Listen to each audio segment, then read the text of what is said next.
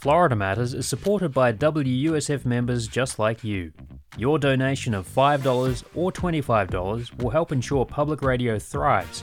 And thanks to Candy Olson, an additional $50 will be added to your donation. Visit wusf.org/match to maximize your gift today. This is Florida Matters. I'm Robin Sessingham.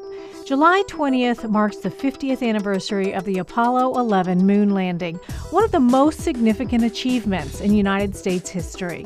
To mark the event, PBS stations will be airing a 6-hour documentary, Chasing the Moon, which chronicles America's space race leading up to the first lunar landing and beyond.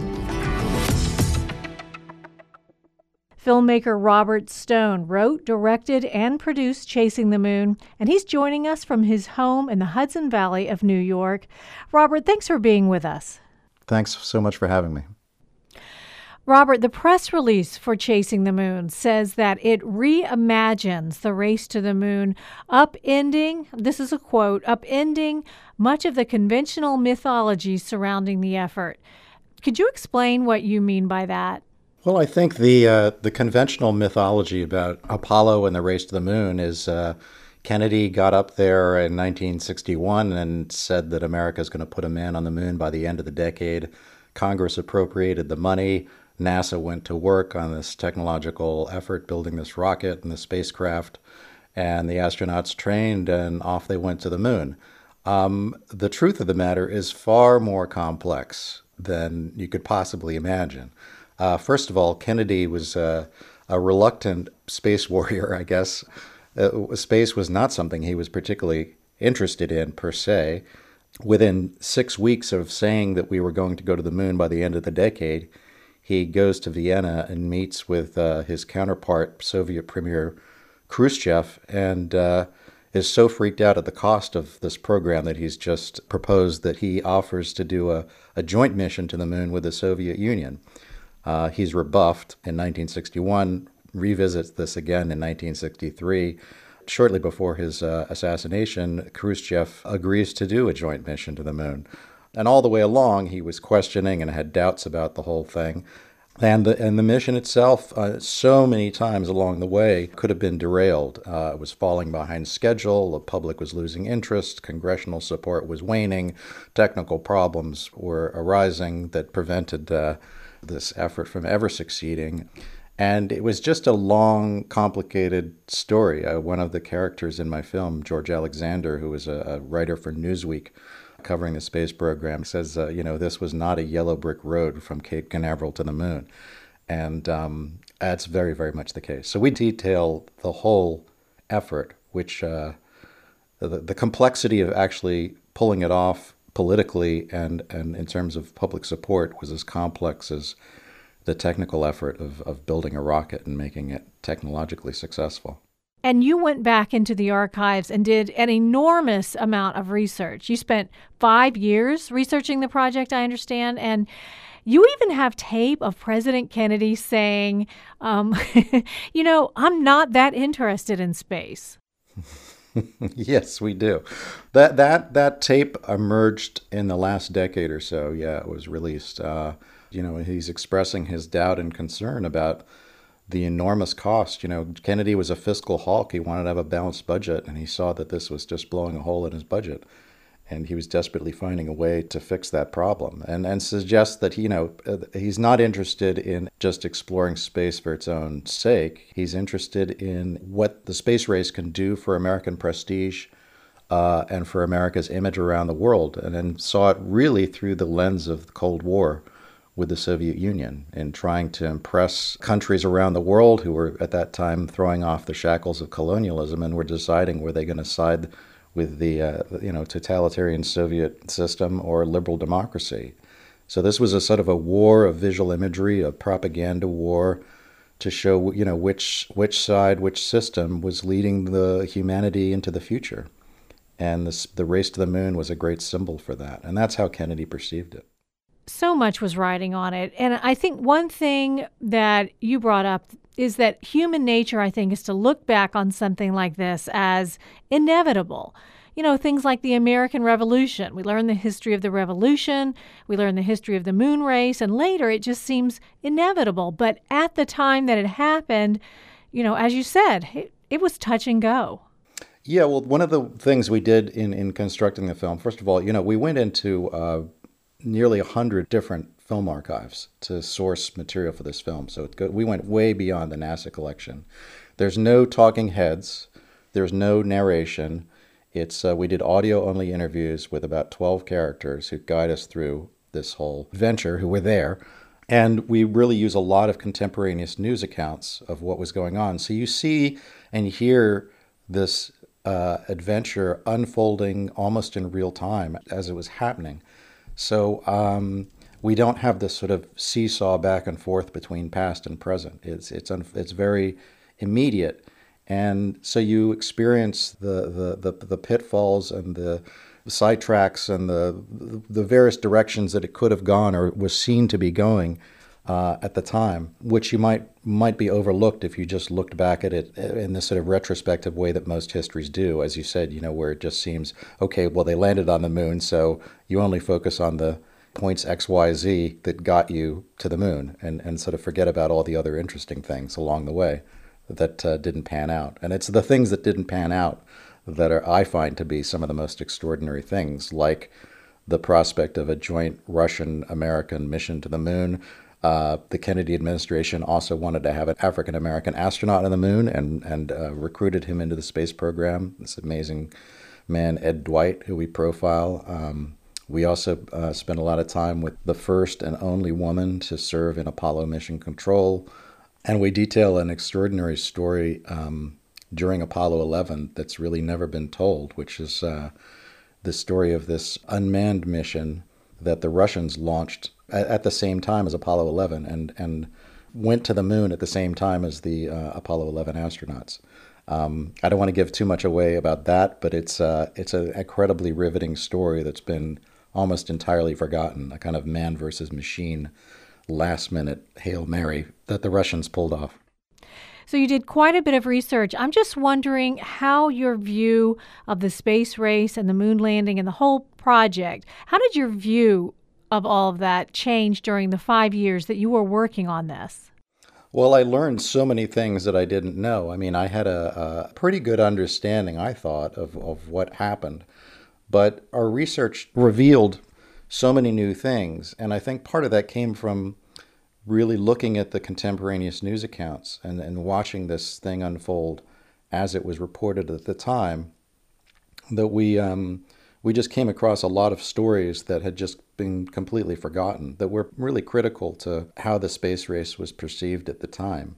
And we discovered so much new material that we ended up writing a companion book too, which goes into much further detail. And one of the most fascinating things is the career of Wernher von Braun, who's the German rocket scientist who was a former colonel in Hitler's SS, who came to the United States, teamed up with Walt Disney, sold the idea of human space travel to the American public, launched America's first successful satellite, and sold President Kennedy on the idea of putting a man on the moon. He's one of the most fascinating characters of the 20th century, and he's sort of the through line to the series. So let's talk about him a little bit. He was a brilliant rocket scientist. He designed the rockets that were used in the Apollo program, and we sort of owe him for winning the space race, if you will, with the Soviets. And he had worked for the Germans during World War II, creating rockets against us. But we sort of, we needed him, and so we forgave him. Yes, well, von Braun was a sort of aristocratic German nobleman, really, who was fascinated by space travel as a kid and started building rockets as a teenager. And he was recruited by the German army to build ballistic missiles and met Hitler personally and sold Hitler on the idea that this was some sort of super weapon that would win the war. When Hitler bought the whole thing, hook, line, and sinker, of course, it was a complete failure as a weapon. And it was extremely expensive at lobbing one single bomb, across the English Channel to London. But it did pave the way for all future rockets and advanced the whole field of rocketry immeasurably. And after World War II, he and his entire band of rocket scientists, or most of them at least, the leading ones, all surrendered to the United States. They were brought here and put to work by the U.S. Army to eventually build the intercontinental ballistic missile. The Soviets got some lesser-ranked German scientists who built their rockets and their first ICBMs, and the race for rocket development was on. But von Braun was much more than just a brilliant scientist. He was an incredible showman. He was incredibly charismatic, and he had that rare combination of ability to be a great salesman and was also a great scientist and a great manager of vast operations. So he had a rare combination. I don't think he was an ideological Nazi, but, he was an opportunist who would take money from whoever was in power so he could build his rockets. Would be that Adolf Hitler or the U.S. Army or, anybody. But his ultimate desire was to send people to the moon and Mars and go off to other planets. That was his dream. So you found a lot of unsung heroes in your research, but as far as the astronauts that we all know, who was your favorite astronaut? I mean, who captured your imagination the most? Well, the astronauts that we profile in the film are Buzz Aldrin, Mike Collins, Frank Borman, and Bill Anders. Frank Borman and Bill Anders flew on Apollo 8, which was they were the first humans to leave the orbit of the Earth and go around the moon in Christmas 1968. And Buzz Aldrin, of course, walked on the moon with Neil Armstrong. Mike Collins was on that mission in the command module. I don't know, I can't say I have a favorite, but I can say it's just been a thrill of a lifetime to spend time with these men and to hear their stories and to get to know them. By doing audio-only interviews with them, we were able to get things from them that has not been revealed in other documentaries. These guys have told their stories so many times over the last 50 years, always with the glare of lights and cameras and things, but just getting them off on their own, just me and a microphone in their living room. They completely forgot that this was a production. We were just having a conversation, and they really opened up to me, and it was really quite remarkable. And a lot of new stories came out, and a lot of heartfelt stories and emotion that they haven't revealed in other interviews. Give us a taste of one of those stories. Give us a little tidbit of something that we might hear on the show. Well, Frank Borman, who is the commander of Apollo 8, he was the first guy, let me back up. In January 1967, the first Apollo mission to test out the Apollo capsule and everything, Apollo 1, caught fire on the capsule caught fire on the launch pad during a test, and 3 astronauts were killed. And one of the astronauts was Frank Borman's best friend, Ed White. Frank led the investigation into what happened. He had to crawl inside the burned-out capsule and sit where his friend Ed White had been and make notes on where all the switches and dials and everything was. And he led the redesign of the entire capsule. And then he had to go to Congress and persuade Congress, who was busy investigating this, and many of whom were prepared to cancel the whole Apollo project at this point, and really saved the day and got the program back on track, and said that he was willing to fly in the first Saturn V, the new redesigned capsule to the moon. He personally was, and that commitment helped put the entire program back on track after a tragic fire that really almost derailed the entire program. Talk a little bit about Apollo 8. That mission that Frank Borman commanded, it said that it saved 1968, which was such a tumultuous time for the United States. Martin Luther King had been assassinated. Robert F. Kennedy had been assassinated. There were riots in the cities. The Vietnam War was raging. The country was in chaos, basically. And then you had this mission, Apollo 8, which was not supposed to go to the moon, but I think in the beginning, but then they decided to take that big step. Yes, the situation in the United States is as you described, and similar situations were going on all over the world. The world was in turmoil and was deeply polarized and divided, even more so than it is today in many ways. And in the midst of this, we pulled off what is, without question, the riskiest and most daring space mission ever. which was to launch a rocket that had only been tested 3 times before. It was the biggest rocket in the world, orders of magnitude bigger than anything anybody had launched before, with humans. Send them out of Earth orbit for the first time and around the moon and doing complex maneuvers on the backside of the moon when they weren't even able to communicate back to Earth because the moon was in the way.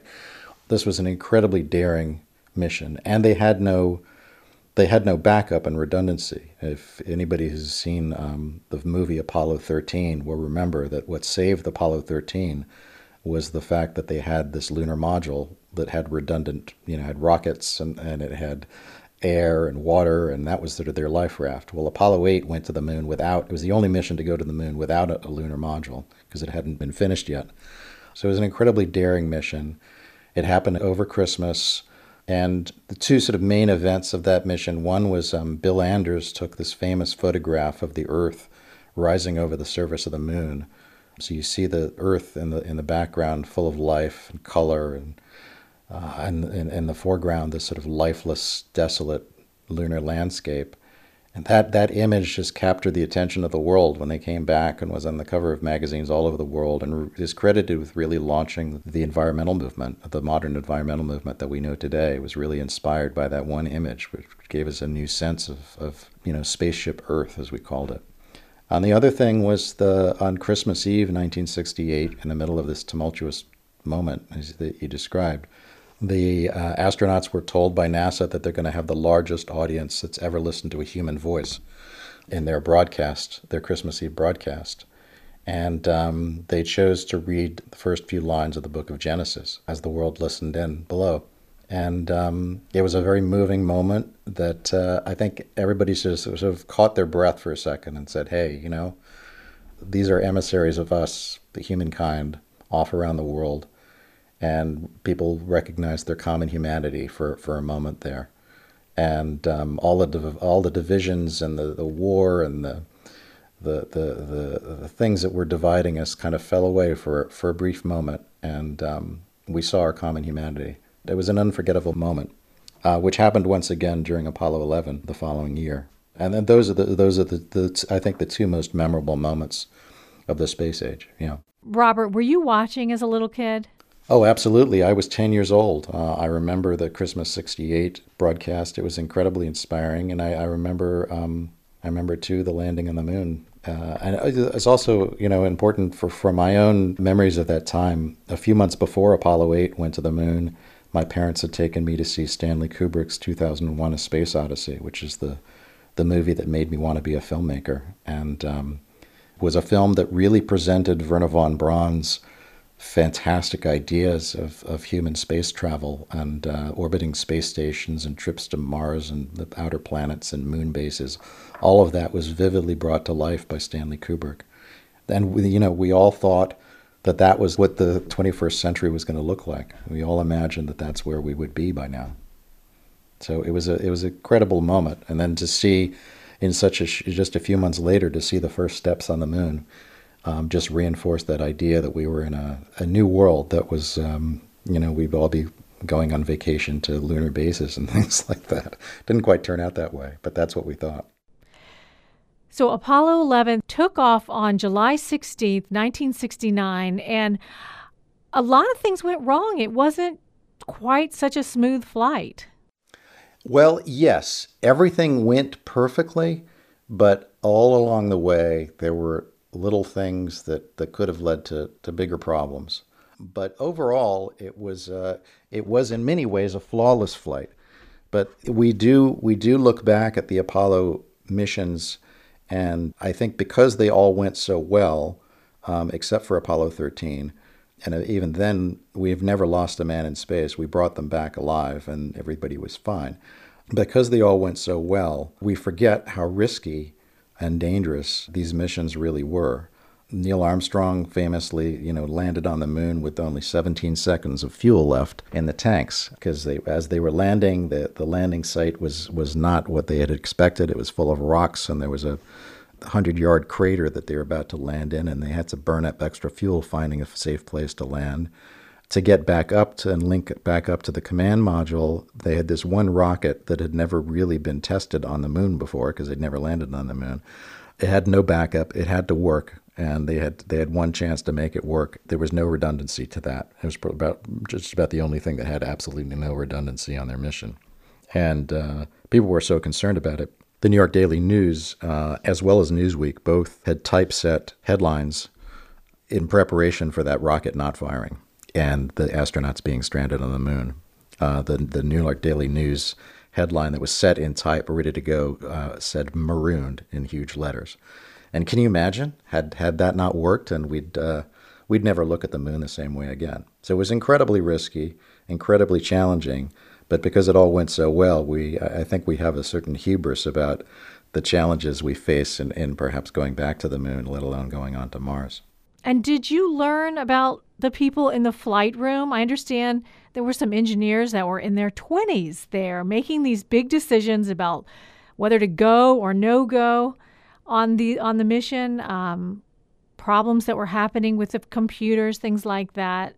Yeah, well, they definitely had problems with their computers. I mean, one of the extraordinary technological developments that had to be made for Apollo is they had to miniaturize so much technology. I mean, computers in those days were as big as a house practically, and they had to miniaturize these computers to fit them in spacecraft. The television cameras were as big as a refrigerator, and that had to all be shrunk down. This sort of technological innovation is kind of what led to the technological revolution that we're living with today. Then, I'm speaking to you right now on my iPhone, and it's an outgrowth of the technological innovation that was undertaken to send men to the moon. The computer aboard the Apollo spacecraft and the lunar module had the computing power of an electronic greeting card that you pick up at the supermarket. It's just extraordinary, and that got us to the moon. And yes, most of the people who worked for the Apollo were, in their 20s and 30s. It was these are people in the prime of their life doing the most exciting job of their lives, very dedicated, and had to make life or death situations, not just for the astronauts, but also, the prestige of the United States was riding on the success of that mission. One of the people in Mission Control, not during the landing, but in the return, was Poppy Northcutt, who we profile in the film. The first and only woman to work in Apollo Mission Control during the Apollo era. Yeah, when you see pictures or watch the video of Mission Control, it's just a sea of male faces, and she really does stand out. Yeah, she was the only one there. She got a lot of media attention at the time, and the Mission Control in Houston is kind of almost a caricature of the sort of macho male environment. Her experience there, right during the time when the women's movement was becoming really coming to the fore, radicalized her, and she was a founding member of the National Organization for Women in Texas, and became a national board member of NOW out of that experience. And one thing I wanted to touch on, I've heard you mention Buzz Aldrin. He's walking on the moon, but the fact that the cameras are on him and all these people are watching him, that's the main thing he was thinking about. Yeah. I mean, we had this incredible interview with Buzz Aldrin. I interviewed him for about 8 or 10 hours. And got some remarkable stories out of him. And one of which we have in the film is that during the entire time that he was walking on the moon, the number one thing he was thinking about was this television camera that was pointing at him, and the entire world, at least all of the world who had access to a television set, was watching him, and that was his primary preoccupation. Worrying that he might trip and fall or do something embarrassing in front of nearly 1 billion people. Don't fall down, Buzz. Well, I guess when we landed on the moon, I guess the thinking then was when all this happened, this is the beginning. This is who we are now. We know the United States can pull something like this off, and then everything is possible. But then what happened after that?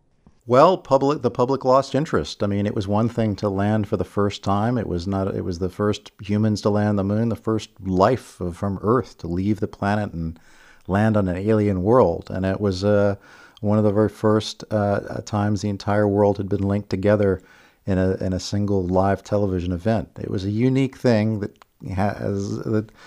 has never before happened in human history, and has never happened since. So to do it again and again, the public sort of lost interest. The last three missions of Apollos 18, 19, and 20 were canceled. And we've kind of been stuck in low Earth orbit ever since. The robots have done remarkable jobs at exploration, going places where humans really can't. And that's been incredibly inspiring. But human exploration is now really in the hands of people like Elon Musk and Jeff Bezos and people like that. I think, in terms of human exploration beyond Earth orbit, and it's incredibly exciting what they're doing. I'm looking forward to it, but I don't think it's going to be a grand national priority by the federal government again. That was a unique thing that happened really as a consequence of the Cold War. Well, Robert, congratulations on finishing this project and having it air on PBS. And thank you so much for taking the time to be with us. We really appreciate it. Thanks so much for having me. Chasing the Moon is airing on PBS stations July 8th through the 10th, July 15th through the 17th, and all 6 hours will air July 20th. Thank you for joining us. To reach us, you can email us at floridamatters@wusf.org, or you can tweet us at Florida Matters. And Florida Matters is available as a podcast. Search for it wherever you get your podcasts. Florida Matters is a production of WUSF Public Media. The engineer is Richard Jimenez. The show is produced by Stephanie Colombini. I'm Robin Sussingham. Thanks for listening.